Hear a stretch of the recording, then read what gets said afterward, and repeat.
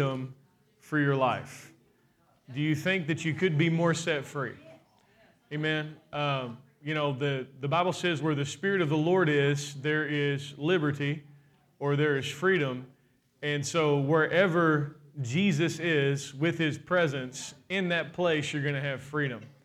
And then Scripture also declares that truth sets you free. And so as the Spirit of God comes upon you, as truth moves into your life, there's going to be greater and greater levels of freedom that you're going to enjoy. And, man-made religion, legalism, is really, the mark of it is bondage. And the mark of true Christianity, the mark of really the presence of Jesus is freedom. You know, when Jesus walked the earth, he walked in such a level of freedom that children were attracted to Him. How many know kids aren't going where there's no freedom? You know, and when Jesus walked the earth, I mean, His disciples tried to keep the children away from Him, but they were attracted to Him. You know, I think that you can learn a lot by who a child accepts, by who a child draws near to. And there was something about Jesus that children were attracted to Him. And at the same time, Jesus' freedom challenged the Pharisees and the Sadducees, you know. Like they would, and not only did He operate in that freedom, but how many of His disciples did too? So much so that, you know, they ate on the Sabbath, they healed on the Sabbath. There were times when they actually didn't wash their hands and do all the ritual washings. And so the freedom that Jesus operated in, it challenged the religious people of the day. But what God has for you is freedom. It's not additional bondage. It's not additional rules. It's not additional regulations. It's actually freedom. And there's no freedom like being able to live out of your heart. You're called to live out of your heart. You know, the spirit of life in Christ Jesus has made us free from the law of sin and death. And there's this place of freedom that God has for us, and it involves living out of your heart and allowing the Spirit of God to lead you. How many know freedom feels good? It really does. Freedom feels good. And so that's what God has to your life. And so the question I kind of posed to you in the beginning is, do you think that God has greater levels of freedom for you? You know, never think that you've arrived in your Christianity. Never think that you've arrived in your relationship with God. You know, how many of us, we're all here today, how many of we're all still students? Amen? You never want to stop being a student, and that goes for everybody. You know, I hate it when leaders think they've got God completely figured out, because, you know, no one's an expert on God, and no one ever will be an expert on God. God is, we're always learning, and so we always want to carry this attitude of meekness. We want to carry this attitude of humility. We want to be just ready to learn and ready to be taught, because the moment that we think we've arrived, honestly, that's when we stop growing. And one of the things that I'm thankful for now in my life is I don't have to have all the answers. I don't have to have all, used to be, you could, in my younger days when I was in legalism, you could ask me a question about God and I could tell you anything. And what it's shown really is that I thought I knew everything there was to know about God. You know, if you didn't receive your healing, I knew why. You know, if this happened in your family, I knew why. You know, I knew all of these things, but the more I've learned and the more I've walked with the Lord, I realize that it's okay to say, I don't know. And in fact, I think it's healthy to say, I don't know, because none of us are experts, and we're all still learning. And it's good to have that transparency and that vulnerability and the ability to say that, you know, that I'm still learning. And I think that not only are we going to learn in this life, but we're also going to learn in the life to come. But I think that everybody present here and everybody watching online, I think that God has greater levels of freedom for your life than what you're currently enjoying. Now, I just want to ask you a couple questions. What would be some things that would hamper your freedom? Anybody got something? Responsibilities? Family? Okay, all right. But I mean, those are good things, though, at the same time, you know. Like something negative that would impact your freedom. Health. Yeah, that's a great example right there. When you are not feeling well, and when you're in pain or you're going through something, that's definitely going to impact your freedom. How many know that God is a healer? And God's will towards our life is health. Now, that doesn't mean that we don't go through challenges. It doesn't mean we have ups and downs. But at the end of the day, God wants to bring healing into our lives. So that's a good one. Anybody else got something? Self-confidence is going to bring freedom. And when you say self-confidence, you mean God confidence, confidence in who you are in Christ. But when you're insecure, how many know that impacts your freedom? You know, when you're self-conscious, that's going to impact your freedom. In fact, one of the marks of someone who's really actually confident is they're going to have a level of freedom wherever they're at. How many know you should be able to be confident no matter what group of people you're around? Can I get an amen? How many know God wants that for you? God doesn't want you feeling insecure around a certain group of people, or God wants you to be able to be yourself wherever you're at. And whether that's in your home or on your job or in ministry. So that's a good. Anybody else have something that would hamper freedom? Finances. That's a great example too. I know that, Stacy and I, we've had times in our life when all we had to buy groceries was like $10. And so, man, we we just went to the dollar store or Dollar General or whatever and just did the best that we could. And, the only kind of meat we really had was hot dogs. And the only reason we had hot dogs is because we used those hot dogs for the outreaches that we did. And so, with the church. And so, any leftover hot dogs we got, and man, we ate hot dogs every way you could possibly imagine eating hot dogs, We had hot dogs, and then we would also have like egg salad, because we had those eggs, and tuna. There's nothing wrong with any of these things, But there was a time in our life when the financial end of things just totally squeezed all of our freedom, and we couldn't give, the way that we wanted to give, and everything. Money had jurisdiction over every single aspect of our lives. And how many know God wants to set people free financially? Not only for you, but how many know for those around you? You have to understand that whatever God is putting into your life, He wants to get it to you because He loves you, but He wants to get it through you.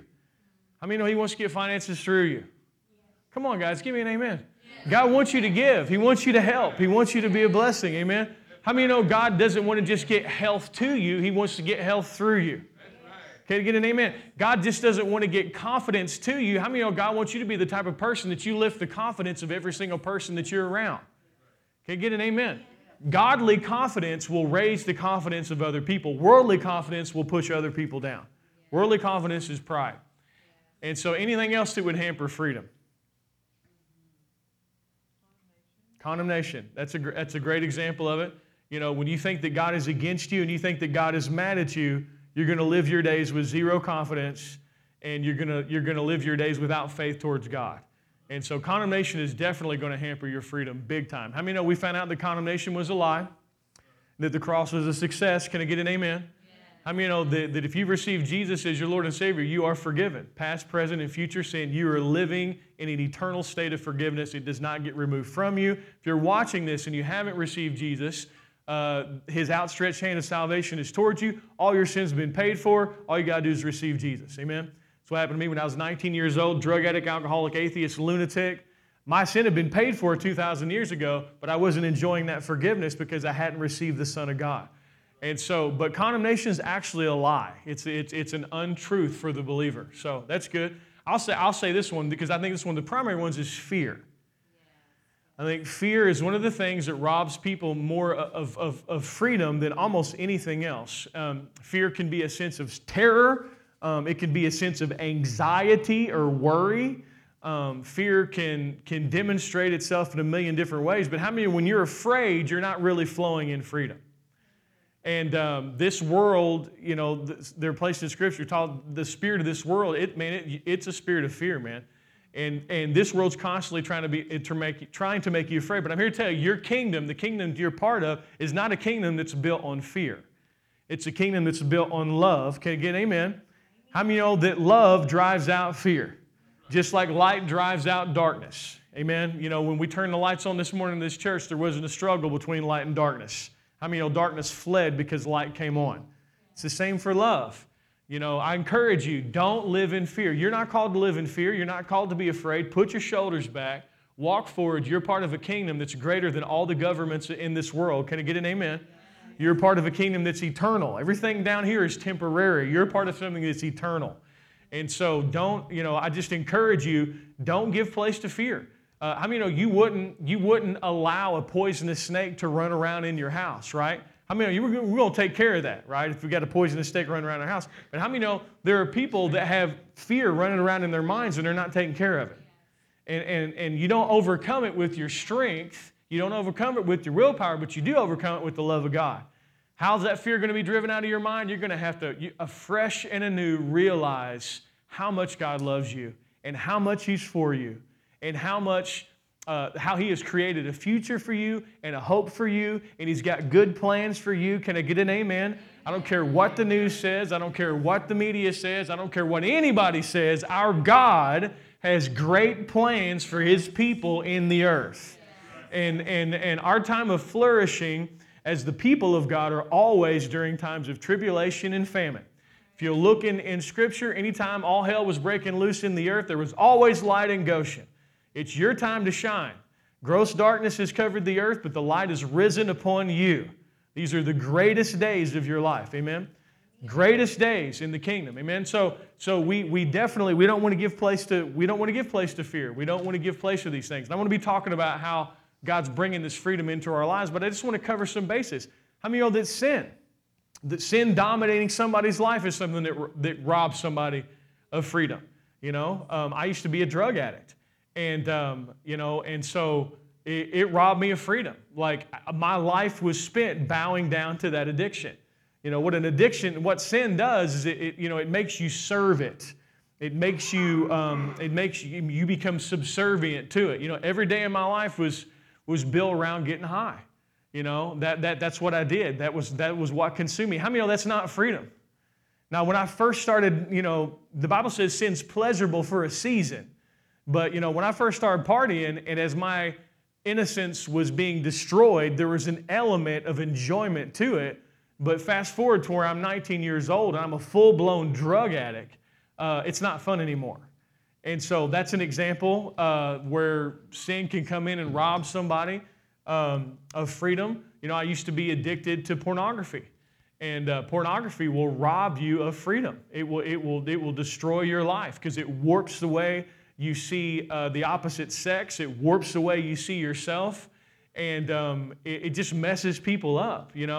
And I thank God that by the grace of God, I'm set free from that. Like, I don't have to deal with that any longer. That's no longer something that consumes my life. But there was a time in my life when I was viewing pornography all the time, and it was hurting me. It was destroying me. It was messing with my freedom. Now that thing it don't own me no more. Can I get an amen? That's why I can sit here and talk about it, because I'm free from it. And I'm so grateful for that. And then there's a time in my life where the primary way I lived was lying. Always lying, always, trying to make it sound like it was better than what it really was, and lying about this and lying about that and lying about that. I thought the lie would serve me because it would try to give me something that I couldn't get on my own. But how many know as you lie and lie and lie and lie and lie, it turns into bondage, man. And next thing you know, you're living, a double, triple, quadruple life. How many know that's not freedom? Can I get an amen? That's not freedom. And so some other areas of bondage, people, anorexia and bulimia, and people, just constantly feeling like they don't measure up and constantly don't feel like they're good enough. How many know that those things are debilitating? Those things are not freedom. Amen? And so we could go on and on and on and on talking about different anger. How many know anger is a bondage? How many know anger will rob you of freedom? How many know anger will keep you from being Spirit-led? Because you're not, it's okay. There's a place for a righteous indignation. There's a place for anger. But living in a state of anger is going to rob you of peace, and you're not going to enjoy your life.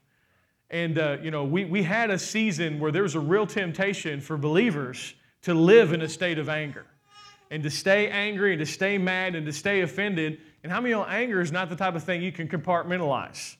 Like, you might be angry at AT&T. How many of y'all used to talk a lot about being angry at AT&T and angry at my dog? but I can't compartmentalize those things. How many know that's going to bleed over into how I treat my wife, how I treat my children, how I treat you, how I treat those around me, how I treat people in traffic? Amen. And so anger can be a bondage as well. How many know you're not called to live mad? Can I get an amen? You're just not. It's not good for you. How many know angry people aren't happy? No, they're not. And you know what? You can pick and choose what you want to be offended about right now. There's plenty of options. But living in a state of anger, in a state of rage, it's not good for you. It's not good for those around you. And it's contrary to the kingdom. And so there's all different forms of bondage, but God wants to set you free from all of them. And how many know as a Christian, you can be in bondage? Oh, I need an amen.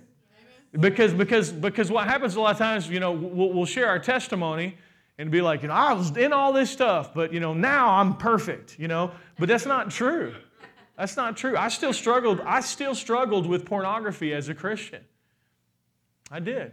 And the grace of God set me free from those things. And we don't like to talk about stuff like that, but we have to if we're going to be honest with each other. And then how many other people that struggle with fear? So you can talk about pornography and we're like, it's okay, but fear, we don't, we're not going to talk. How many know fear is a bondage?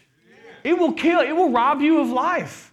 You won't be able to live. You constantly be second-guessing yourself, constantly doubting yourself, constantly just living in fear. That's not living. Y'all tracking me here? Fear can be just as big a bondage as pornography and sexual addiction or drug addiction or anger or depression or any of these things. But the bottom line is God loves His kids and He wants you free. And so whatever's hampering your freedom, you're not alone. God is with you and for you. And there are other people probably struggling with the same things that you struggle with. And it doesn't mean that you're less of a child of God. It doesn't mean that you're less of a Christian. It doesn't mean that you're less of a leader. It just means that you're in a human body and you deal with things just like other people deal with things. But if my kids came in here and, let's say Ethan walks in the door and his hands are bound with duct tape and his feet are bound with duct tape and he's trying to move around, how many know as a loving father, I'm not going to leave him like that. I'm going to set him free. I'm going to bring freedom into his life. Why? Because I love him. I'm not going to look at the duct tape and be like, what's wrong with you? Why you got that duct tape on?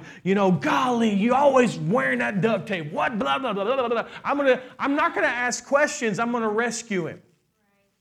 Now, I may ask questions later and to keep it from happening again, but the bottom line is God doesn't care how you got where you're at. He just wants to rescue you out of it. Do you understand that? He's going to dive into your situation and cut the duct tape off and say, I got freedom for you. You're better than this. Rise up. Can I get an amen? This analogy has been overused, but the reason it's used so much because it's so good. How many know just because a butterfly lands on garbage doesn't mean it turns into garbage? And as a believer, you might step in some garbage, but you don't change into garbage. You're still a child of God. Can I get an amen? How many know the prodigal son was in the pig pen, but he didn't turn into a pig? He was still a child of God. As a believer, your identity cannot be touched by the ways of this world. You are safe in God. Can I get an amen? You're safe. You're in the family. You're not going to be kicked out. Now, you don't always feel like that. Sometimes you feel like God's mad at you, and sometimes you feel like you're not forgiven, and you feel and you feel and you feel and you feel. Your feelings don't determine what reality is. Can I get an amen? Your feeling, how many know the cross was greater than all of our failures? Jesus did a good job. Amen?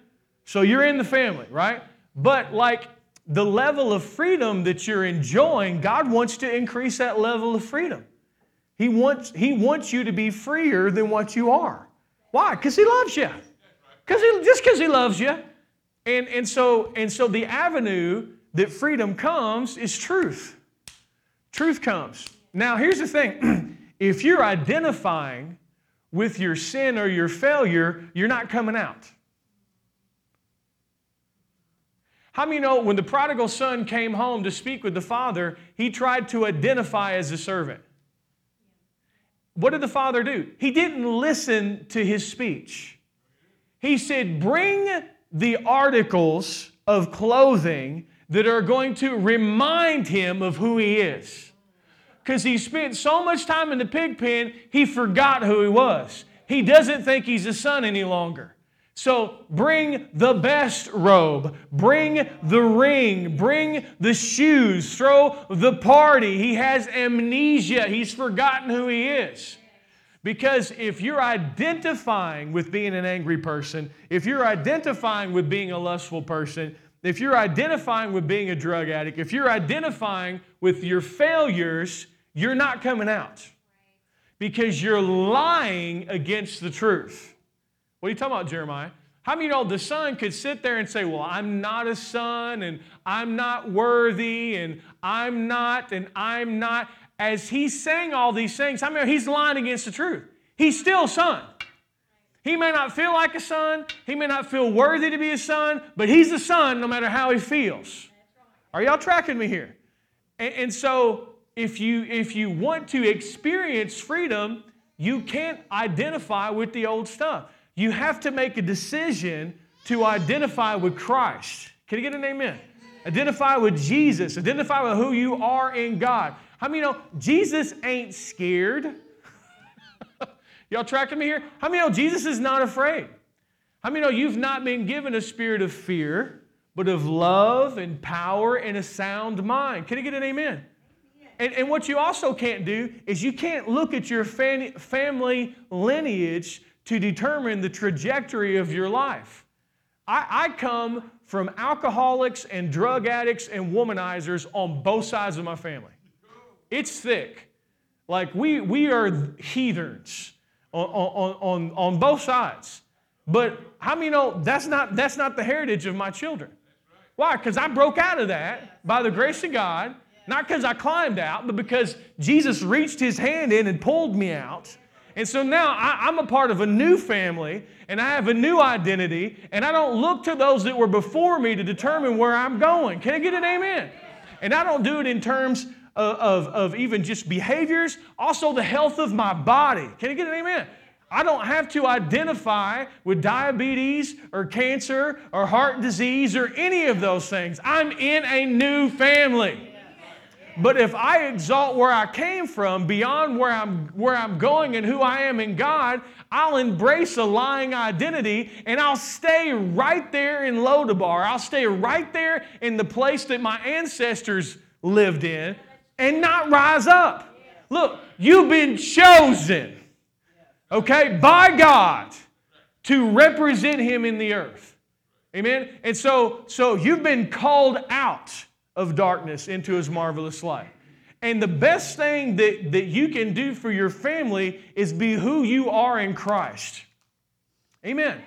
Don't fall prey to that. You'll be, well, you know, your daddy was an alcoholic, your granddaddy was an alcoholic, he was a drug addict, that's what you're going to be. No, I'm a new creation in Christ Jesus. Can you get an amen? I'm a new man. I'm not defined by that stuff. And so I just encourage you to embrace who you are in Christ and let go of the past. And not only in terms of your family, but I'm talking about like last week. See, how many know, behold, all things are new? How many know that goes for right now? In this moment, don't let the enemy take a pen and stick it in a cycle of failure that you went through. Maybe you had a bad day. Maybe you was mad at everybody all day and cussed everybody out. You know what I'm saying? Maybe you had one of those days and you were just a jerk all day long. The enemy wants to take a pen and stick it in that moment and say, this is who you are. How many know just because you had a bad day or a bad week or a bad month or a bad year is not greater than what God has brought you out of into eternity? Don't identify with your failures. Don't identify with your failures. Don't identify with your failures. Don't identify with your failures. Your failure is not greater than the cross. The cross is greater than your failure. And I'm here to tell you right now, while you're on earth, you're probably going to fall every once in a while. But a righteous man gets back up. And the primary way you get back up is you put your eyes on who you are in Christ. As He is, so am I in this world. As He is, so am I. I'm not defined by the bad day I had last week. Can I get an amen? That's the obedience of faith. That's where the rubber meets the road. That's what you're called to in the New Testament. The New Testament says you can't identify with who you used to be. You can't even identify with your flesh. Amen. How many of your identity's got to be in God? How many of you're the righteousness of God in Christ Jesus? I don't care what kind of day you had. I don't care what kind of week you had. Did Jesus do a good job on the cross? Yes. Then what He did is greater than your failure. You know what's the difference between Judas and Peter? How many of both of them betrayed the Lord? One chose to pay for his own sin. One let Jesus pay for his. And so in your moments of failure, you're going to have a choice to make. Are you going to punish yourself and ground yourself and condemn yourself from the presence of God? Or are you going to lift up your eyes and recognize that what Jesus did was a success and the cross is a success and your sin's been paid for and you are still the righteousness of God in Christ Jesus even after your failure? That's the fight of faith. That's where the rubber meets the road. Can I get an amen? And so, you know, and I'm not mad at anybody, okay? I'm just being passionate because I am mad at what is trying to hurt you and harm you and rob you of freedom. Because the enemy is always trying to wrap himself around you to get you to identify with your failure. And the devil is a liar, okay? Your identity has not changed. The way God feels about you has not changed. You have to understand, God loves you just as much on your bad days as He does your good days. His love towards you doesn't change. He's not a finite being that's living in the moment. He sees your life as a beautiful canvas from start to finish, and He called you and approved you. He knew every mistake you were going to make, and He already paid for it. Are y'all tracking me here? Like He's so much bigger than our failure. And so, but where the rubber meets the road is, are we going to identify with the old self or even our mistakes? Or are we going to make a decision to embrace Jesus? Now, I say this all the time, but I just always want to remind you of this. Is there anything bad in Jesus? Is there anything wicked in Jesus? Is there anything twisted in Jesus? Is there anything dirty in Jesus? Where are you? In Jesus. And so that means that you're amazing and you're awesome and you're spotless and blemishless in Christ, in your spirit. Now, your head can make mistakes, your soul, your hands can make mistakes, right? But your spirit has been sealed by the Holy Spirit, and you're the righteousness of God, and you're seated in heavenly places in Christ, and that's not going to be taken away from you. It's a done deal. It's sealed. It's completed. Just as sure as my son Ethan cannot change his DNA to another DNA, how many know he's my child? No matter what. Like we can shave his head, we can roll him in mud, we can whatever we do, he will always be a Johnson in his DNA.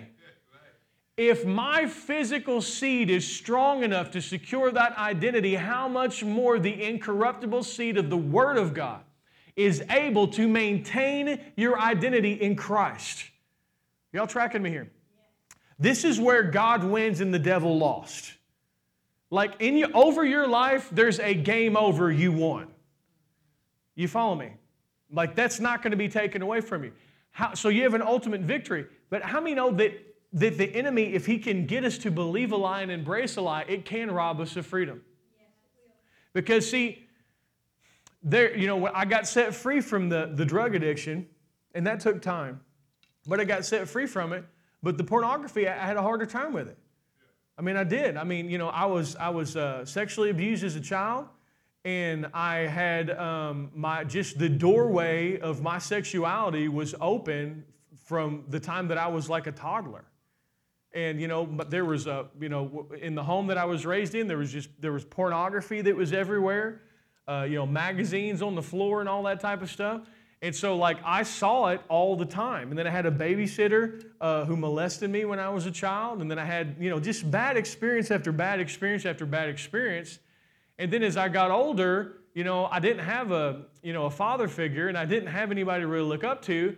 And so the only thing I had to look up to really was Hollywood. And Hollywood said in order to be a man, you were a womanizer. The more women you could sleep with, the more masculine you are. And so that was force-fed down my throat. And so what happened was this horrible addiction came into my life and put me in bondage, and it also became my identity as well. And so I got set free from the drug addiction and the alcoholism and all those things, but I stayed in bondage to pornography for years after I was saved. And so what the enemy would want to tell me and convince me is, you've been in bondage to this, you will always be in bondage to this. Now here's the thing, how many know Jesus isn't in bondage to pornography? How many know that's an absurd concept? How many know that I'm in Christ?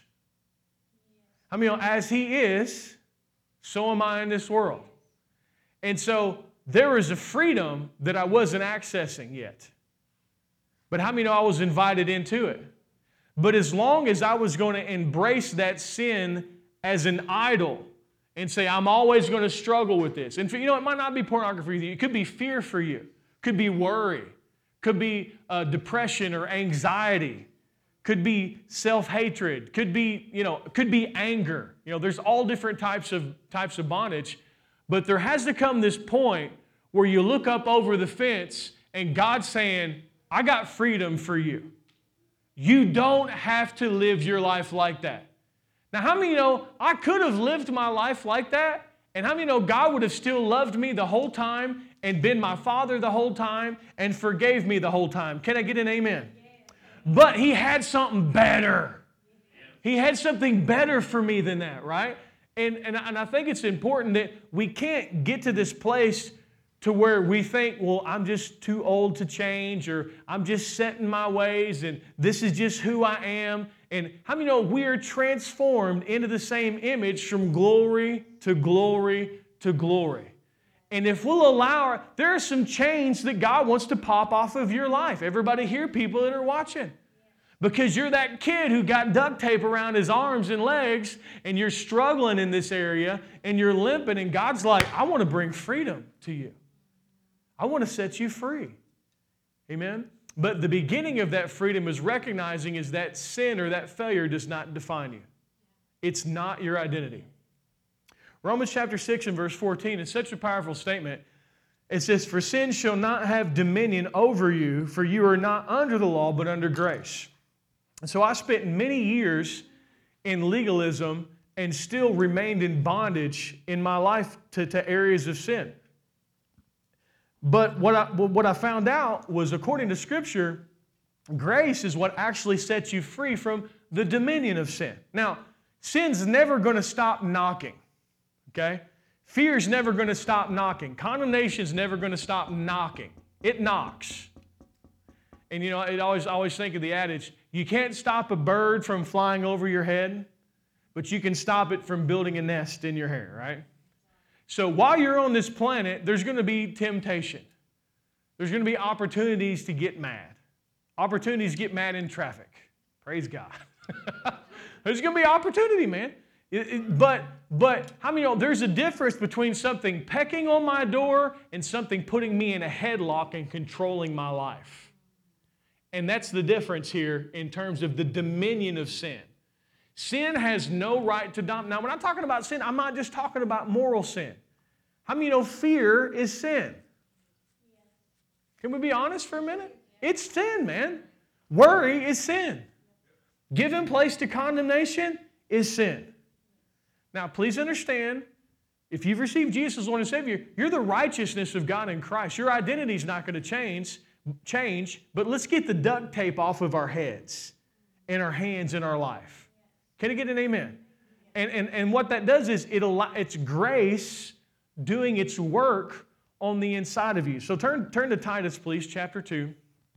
And the grace of God will set you free from the dominion of sin. I am standing before you right now. I am enjoying a greater freedom from the dominion of sin than I've ever known in my entire life. And it's all because of the grace of God.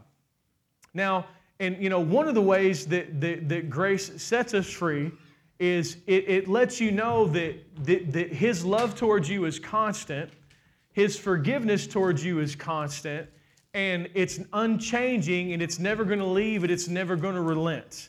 As long as you're living in a state of fear over, rejection or hellfire and brimstone, and, you're constantly just worried about falling, how many know your performance is actually going to be worse? Wait till Jeremiah. Let me lay it out to you like this, and I give this example all the time. Let's say I have a board right here, right? Say the board is, let's say it's 5 inches across. And I'm going to balance myself on this board and I'm going to walk across. I should be able to do that pretty easily. Shouldn't be that hard, right? Let's say I take that same board and lift it 200 feet in the air. How many know now all of a sudden it's going to be harder for me to walk? Why? Because I'm afraid of the consequences of failing. Under legalism will tell you, man, you make a mistake, God's not going to bless you, you're going to be cursed. You make a mistake, you're not going to heaven, you're going to hell. You make a mistake, God's going to cast you out. God doesn't love you. How many know when people live like that, their walk is wonky? Because they're living in a state of fear. But what God has done with His grace is He's brought the board down to the ground and says, sweetheart, you're my child. When you hit the mark and when you miss the mark, you're still mine. I still love you. You're still my kid. I'm on your team. I'm on your side. Can I get an amen? How many know that is going to affect your performance and the consistency of your walk? That's one of the ways that grace sets you free from the dominion of sin. That's not what we're going to focus on this morning, but I want to bring that point out. Titus chapter 2 and verse 11, it says, for the grace of God that brings salvation has appeared to all men, teaching us. Grace has come to teach you something. How many know the Bible says that Jesus was full of grace and truth? He came teaching differently than the Pharisees and Sadducees. And so the grace of God teaching us to deny ungodliness, worldly lust, that we should live soberly, righteously, and godly in this present age. So grace has a way of taking you by the hand and leading you into freedom from the weak and beggarly elements of this life. Freedom from sin, freedom from fear, freedom from worry. Grace will teach you, right? One of those ways it does that, and I'll reiterate, is it lets you know that you're forgiven and loved no matter what. But there's another way that it does it as well. But before I teach that, no, I'm going to go ahead and teach it for sake of time. So now, turn to Matthew chapter 11. And one of the ways that I've learned that grace teaches me is this. How to be set free and live in a place of freedom. Number one, the grace of God will teach you who you are. See, as long as you think you're a sinner, you're just going to live in sin. It's not scriptural. How many know when Paul wrote his letter to the Corinthian church, he didn't say, "Oh, ye bunch of sinners." Now, how many know the Corinthian church was in all kinds of sin? Like they could have had their own Jerry Springer show. For real. Amen. But he didn't call them sinners. He called them saints. He opened the letter and called them saints. Saints. And then he said, "Know you not that you are the temple of the living God." He's speaking to people that are in sin. He didn't pull back their sonship. He didn't pull back their sainthood. He didn't even pull back the fact that God was still living inside of them as they were the temple of God. You know what he did? He reminded them who they were. He said, "Y'all acting like something you're not. Let me remind you who you are." Now, notice he didn't say what they were doing was okay. Can I get an amen on that? He corrected it. He was like, "Y'all doing stuff that the heathen don't do." Like, that's what he was like. He was kind of wigged out. He was like, "This is weird, man. Like, y'all making us look bad. Like, y'all doing stuff that the heathen don't do." And so he didn't say the sin was okay, but what he said is you've embraced an identity that's not yours. And let me remind you, you're a saint, you're a child of God, and you're the temple of God. Amen. God doesn't correct you unto condemnation and rejection. God corrects you unto exhortation and acceptance. Same thing with the prodigal son. You know, he didn't correct him of all of his mistakes. The kid already knew he made a ton of mistakes. He corrected him in his identity. He said, no, you're mine. You're a child of God. Come on, sit at my table. Y'all tracking me here? And so one of the things that I found that grace does is it teaches you who you are, and it teaches you how to be who you are. And that sounds so simple, but it's the truth. Like, for example, when I struggled with drug addiction for most of my young adult life, the thing that set me free, I couldn't get set free based on my willpower. I can't do anything based on my willpower. How many of some people have really strong will and they can just do stuff? I ain't one of those people. I need Jesus Christ for everything. And I couldn't, but what I found out was, how many know that as I began to hear who I was in Christ, I began to find out that I wasn't a drug addict. And I share this example all the time, but I was running up the hill, and I look down, and there's a joint on the side of the road, and I'm just starting to get set free from drug addiction, and I look down, and I pick it up, and sure enough, there it is. It's marijuana. It's a joint. And there is the point of temptation. What's the enemy trying to do? He's trying to get me to go back to something that I've been set free from, right? And so now, but here's the thing. I don't have to willpower my way away from it. I just have to remember who I am. So all I got to do is remember who I am. And so I remembered, and so I dropped it back in the ground. I stepped on it. I ground it into the pavement, and I said, I'm not a drug addict. I'm a child of God. And I kept running. So what I want to show you is that's that place where grace says, that's not you. This is who you are. And what the grace of God's going to do is it's going to teach you just how to be yourself. How to be yourself. How many know you're not an angry person? You're not a lustful person. You're not a fearful person. How many know your identity? You say, but Jeremiah, you must not know me very well. No. Those things from your past and from your flesh, that fruit may still be hanging on your tree decayed, but it's not coming from the life of the vine. And it's not what you're connected to any longer. Amen. And who you are is you are love, peace, joy, kindness, gentleness, meekness. That's who you are. And here's the thing. Praise God for your gifts. Praise God for the abilities God's given you. But that's not the most important thing. The most important thing is the character of Jesus Christ being expressed through your life in the fruit of the Spirit. That's how people meet Jesus through you. The gifts are flashy. The gifts draw attention to themselves. The gifts are great. I'm not trying to diss the gifts. The gifts are wonderful, but they're not the most important thing. How many know you will know them by their fruit? What's the fruit? Love. What's the characteristics of love? Peace, joy, kindness, goodness, all of these things, right? I want to see Jesus in you. And how many know He's in there? He's in there. But how many know sometimes there's some grave clothes that are covering the expression of Christ? Just like I talked about my addiction to pornography. How many know there were grave clothes from my past and my childhood that were covering that aspect of Christ? Right? For you, it might be anger, might be resentment, might be offense. You may have a hard time forgiving people in your flesh. Might be fear, might be worry. Whatever, those things are not who you are. Listen to me. Those things are not who you are. That does not define you. How many know your old you was crucified on the cross? You're a new creation in Christ Jesus.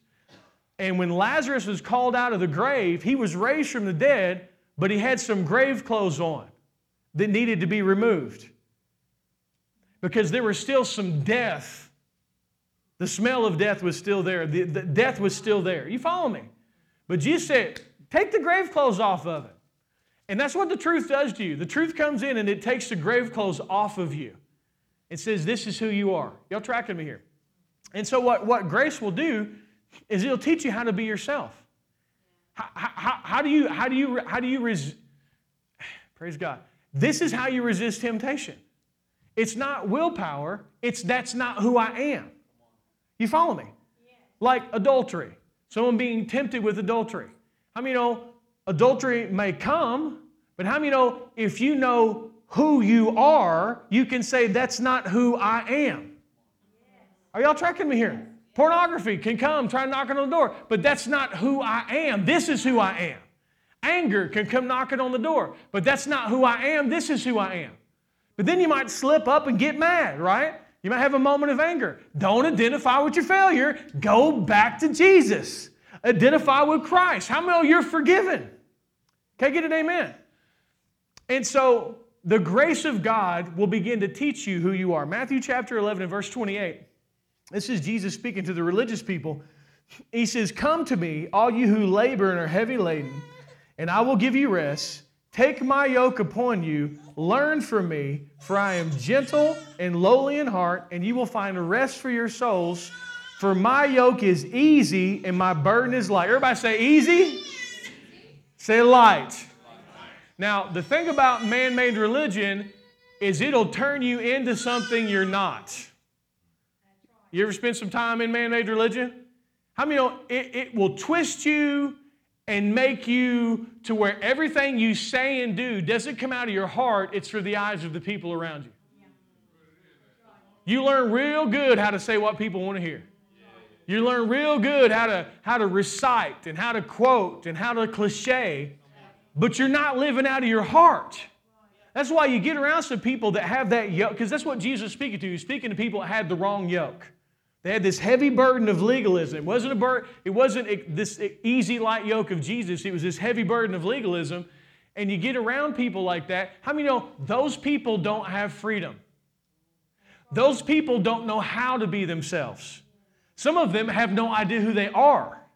Because they've lived so long under that yoke, they're not living out of their heart. They're a walking cliche. They're a walking Christianese. And they don't even know how to talk. They don't even know how to walk. They don't know how to live out of their hearts. God loved them. They're slaves and they're in bondage and they need help and they need freedom. And the last thing they need is grace people attacking them. They don't need that, man. They're our brothers and sisters in the Lord. You don't have a flesh and blood enemy. Stop treating legalists like they're the devil. They're not. They're people who are hurting and they're in bondage. See, I think grace people, we get good at not condemning the sinner, but we get developed in condemning the self-righteous. Like we're so weird. Like we were good at not condemning the sinners, but then we start condemning the self-righteous. The self-righteous don't need your condemnation. They're under enough condemnation as it is. When they attack you, don't attack back. Love them. When they don't understand it, don't force it down their throats. Just love them. You don't have to convince everybody about how good God is. Just enjoy it. Can I get an amen? One of the greatest witnesses of your life is the freedom that you live and walk in. God will open doors for you to witness and to speak into people's lives, but you don't have to convince or force anybody. But when that yoke of legalism is there, how many know you're not living out of your heart at all? But what grace does is it starts to take the mask off and say you don't have to perform for anybody. You don't have to be perfect Christian boy or perfect Christian girl. You just know that just receive, just be loved. Just let me love you. You're forgiven, you're loved. You're forgiven, you're loved. You're forgiven, you're loved. I'm proud of you. I love you. Let me hold you. Let me walk with you. Let me speak to you. Don't condemn yourself out of my presence. That mask starts coming off, and you start to find out who you are in Christ. And then grace starts teaching you how to live out of that place of authenticness and genuineness. Ladies and gentlemen, this is one of the greatest freedoms you can enjoy. That you can be you no matter where you're at. That's one of the things I love about this. I don't have to be something for anybody. I can be Jeremiah Johnson behind this pulpit or at my house or at someone else's house or at the mall or at Walmart. I can just be myself. Gosh, I love it. This is one of my favorite parts of understanding the grace of God is I just gotta just be myself. And you know what that means? I don't have to wear a mask. I don't have to prove anything. All I got to do is just be honest and genuine with me. And you know, that's where I mean, there's power in that. There's power in sincerity and just living out of your heart. Oh, I love it. It's such a place of freedom. Like, I don't have to wear a mask anymore. I don't have to jump through a hoop. I don't have to impress anybody. And like, I could just be myself. Now, what happens out of that place of Jesus' easy, light yoke, all of a sudden, temptation gets easier to resist. Because I look at that and think, nope, that's not who I am. Y'all tracking me here? That's not me. And there are areas of my life where I'm acquainted with who I am in Christ. And then there are areas of my life where I'm still taking some grave clothes off. You know what I'm saying? Because I've identified with those things in the past. One of those areas would be self-control with food. You know, because for years I identified as a sweetaholic. You know what I'm saying? And we all know it. We've all heard me talk about it. And we've all heard me to identify with it. And you know, it makes great humor, but it doesn't always make the best life. And there comes a time when I have to recognize that Jesus is self-control, and that fruit of the Spirit's on the inside of me, and I can say no to the 25th chocolate bar. You know what I'm saying? Amen. Praise God. How many know if we use food to medicate emotional harm, emotional turmoil, we're setting ourselves up to be unhealthy? And that's not a real popular thing to say in America. But because that's what I did under legalism. Under legalism, like, we couldn't go to the movies, we couldn't go to sports, we couldn't do this, but we would buffet our bodies because we were miserable and all we had was food. Like, we hate ourselves, God hates us, we're cursed, we're not blessed, pass the fried chicken, let's go. Ah! I mean, that's how we rolled, man, because that's all we had. Like, that was like, because, you know, didn't nobody talk about gluttony from the pulpit because, you know, that one was cool. That one was funny. Like, we're cool with gluttony and gossip, man. The two G's, baby, they go together. Give me some fried chicken, let me talk about Sister So-and-so so I can feel better about myself. Hallelujah. Hallelujah. It is true, isn't it? And like, as legalists, like, we got those sins that we're cool with. Like, no, we cool with gluttony. We like it. We celebrate it, you know. We cool with gossip, you know. But like, then we got those things we're not cool with. And we condemn those people because they're evil. But yet we're doing other stuff. Oh, gosh. We're so hypocritical in the body of Christ. Praise God. We're getting better, though. We're getting better. Anyway, I had to lay that thing down to embrace who I am in Christ. Because how many know self-control is a part of the package? Okay, get an amen. Come on, guys. You know, and so maybe other people didn't struggle with that. There's struggle in my life. Now, here's the thing. As I'm sharing that, God may not be working on that with you. How many know God may be working on something else? Can I get an amen? Never try to emulate your relationship with God after somebody else's. Never do that. Don't do that. God may be working with you about worry.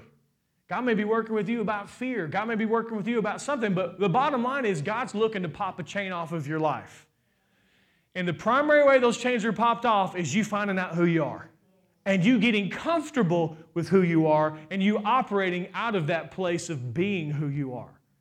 Amen? Amen. Turn to James chapter 1. Just a couple more places and we close. You guys enjoyed this morning? God has more freedom for you. Amen. He's got more freedom for you. He loves you. This is a passage that the legalists have used to beat people and condemn people down, but it's actually not written from that perspective, although it can be read from that perspective. James chapter 1, verse 19. It says, "So then, my beloved brethren, let every man be swift to hear, slow to speak, slow to wrath.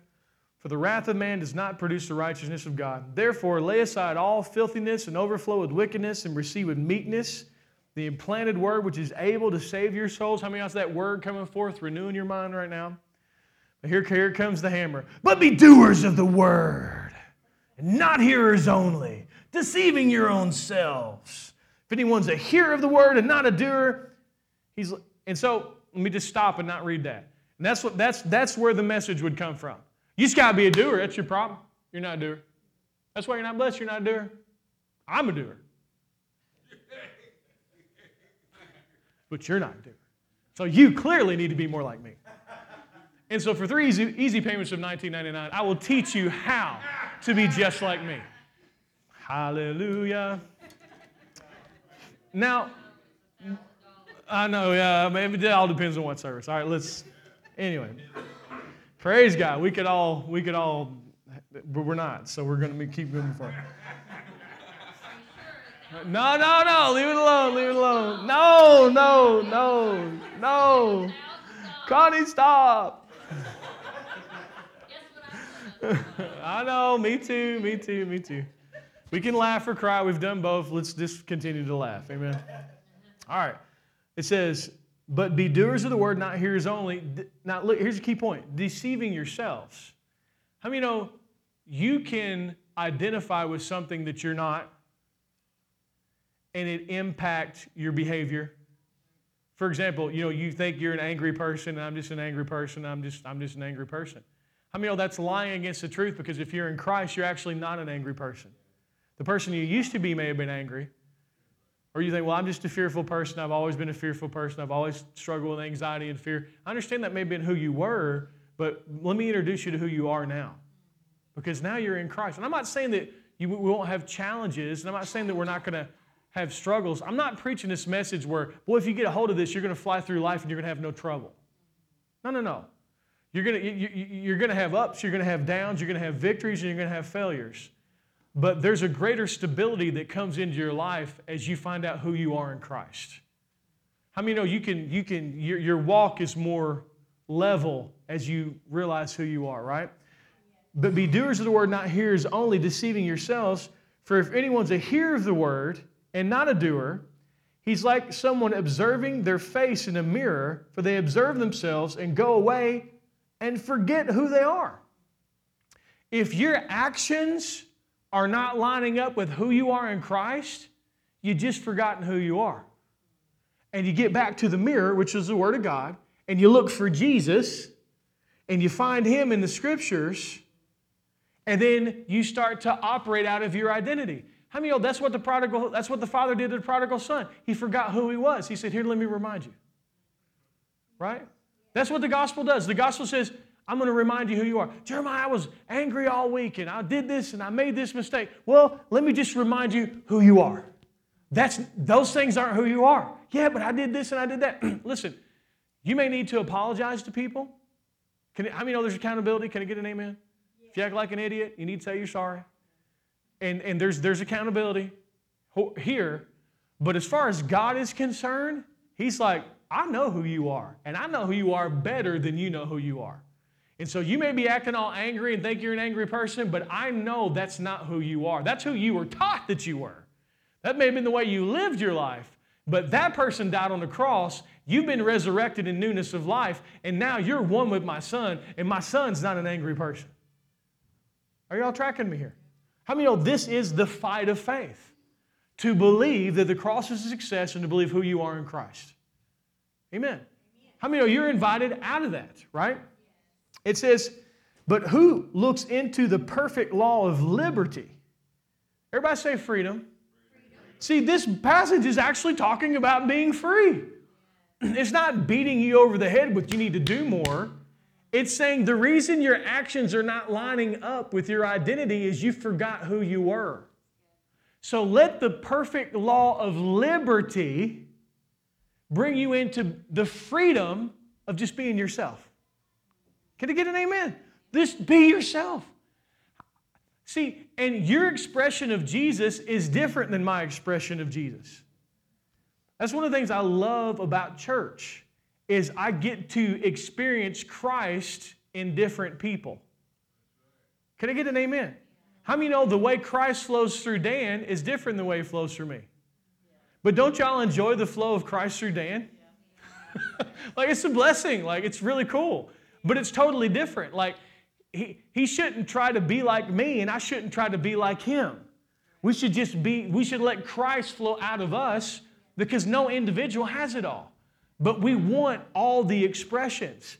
But the freedom, the law of liberty, is just being reminded who you are, operating out of that place. Amen?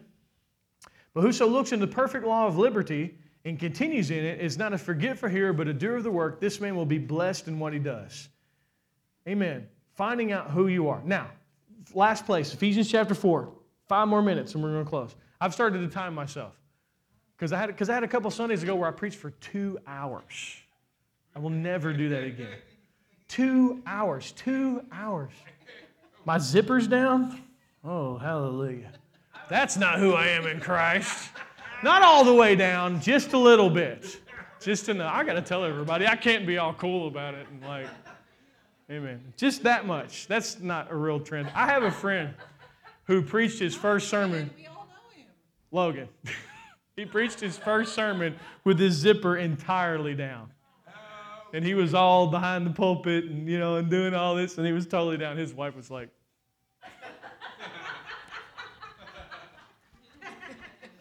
Did she ever get the message across to him? She didn't tell him. Amen. Praise God. He knows now. No, he knew then too. Praise God. Yeah, man, you see somebody zipper down, tell them. Praise God. Amen. That's love. Amen. All right, Ephesians chapter 4, and we're going to close right here. All right, Ephesians chapter 4, verse 17.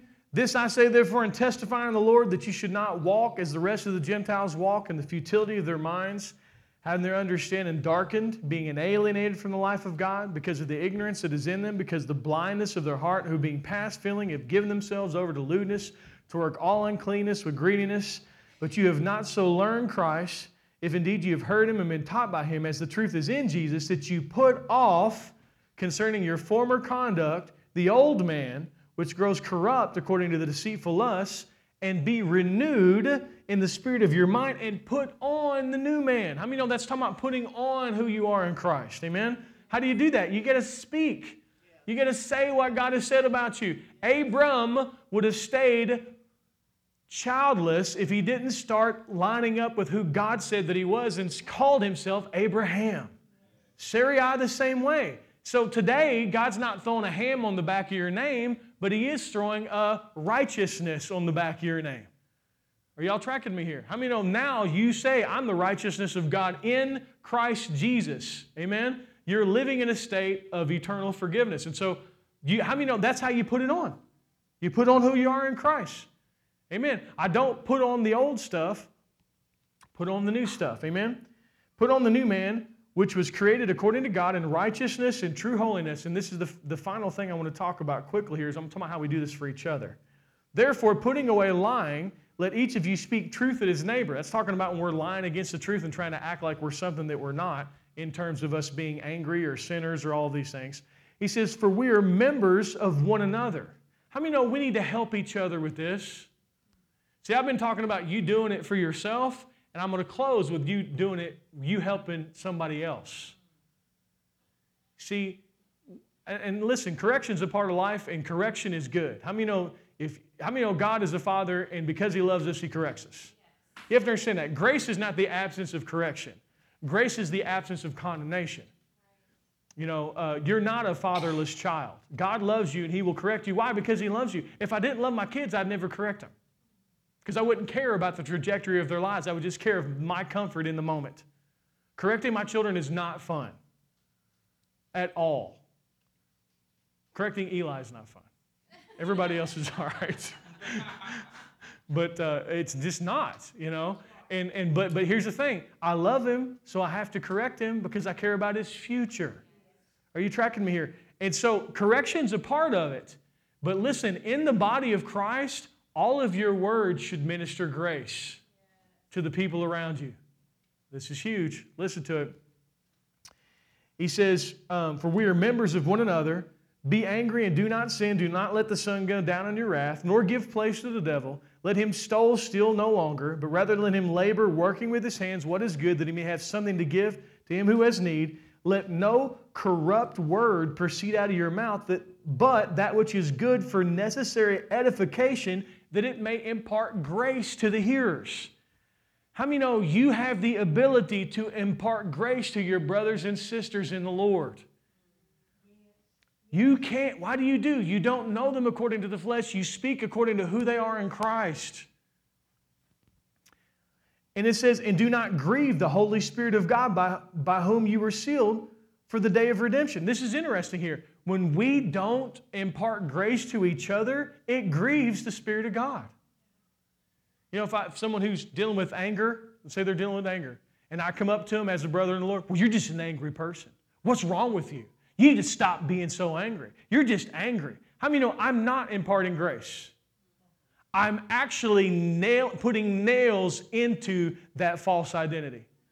And that's where legalism fails to set the captive free from the dominion of sin, and grace actually sets the captive free from the dominion of sin.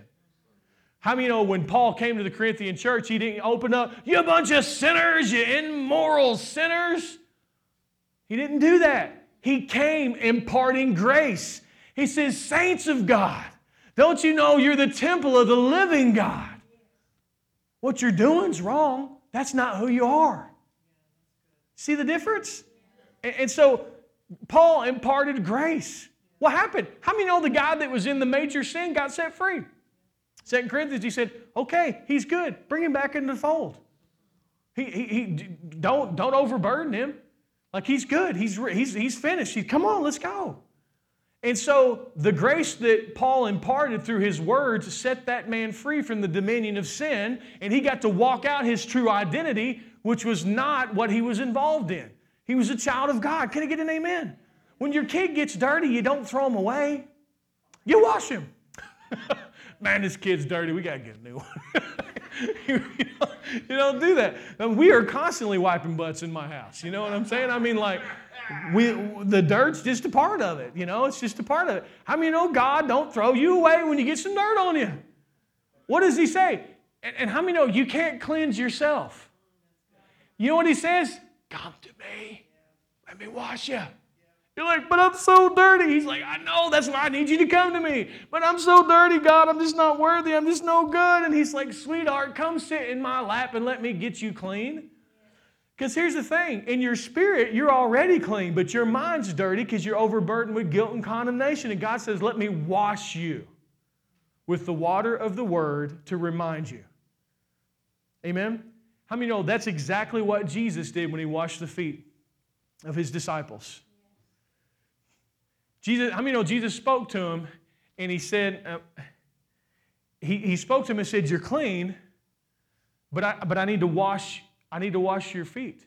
And Peter tried to say, no, don't wash my feet. And he said, no, I need to wash your feet. He girded himself with linen, with the servant's towel, and he washed their feet. So the reason I say all this is to say this. The gospel, when you come here and you hear the gospel or wherever you hear the gospel, it's going to wash your feet from daily life. How many know you see things you probably shouldn't see? You're around things you probably shouldn't be around. How many know this world is filled with filth? And God's like, you're clean because I made you clean through my blood, but let me wash your feet. Let me wash your conscience. Your conscience is dirty. Your conscience is overburdened. Your conscience is all of these things. He said, let me wash you. Let me wash your feet. How many know we can wash each other's feet? How do we do it? Individual with anger, dealing with anger. You know what? Listen, you're the righteousness of God in Christ Jesus. I love you. God loves you. This is not who you are. You're tracking me here. What am I doing? Washing his feet. Washing her feet. How many know we need to wash each other's feet? We need to believe the best. Speak the best. Can I get an amen? Because the greatest correction is a reminder of who you are. Never put a nail into someone's false identity and try to keep that thing there. That's what legalism does. Look at you. Look at you. You need to. That doesn't work. Old covenant is demand. New covenant, supply. It's very root. That's the difference between law and grace. Grace supplies this individual with a reminder of who they are in Christ. And you know what it does? It does exactly what God said it would in Romans 6:14. It loosens the hold of the dominion of sin off of their life and brings them into a greater place of freedom. Can I get an amen? And here's the thing. As you You can't be a hurler of accusation and condemnation in your own hands. Be clean. What are you talking about, Jeremiah? How many know the people who are the most condemned are the legalists? All they do is pick up condemnation and throw it. They are. I feel bad for them. They're out there screaming at people and condemning people. They are under a heavy yoke.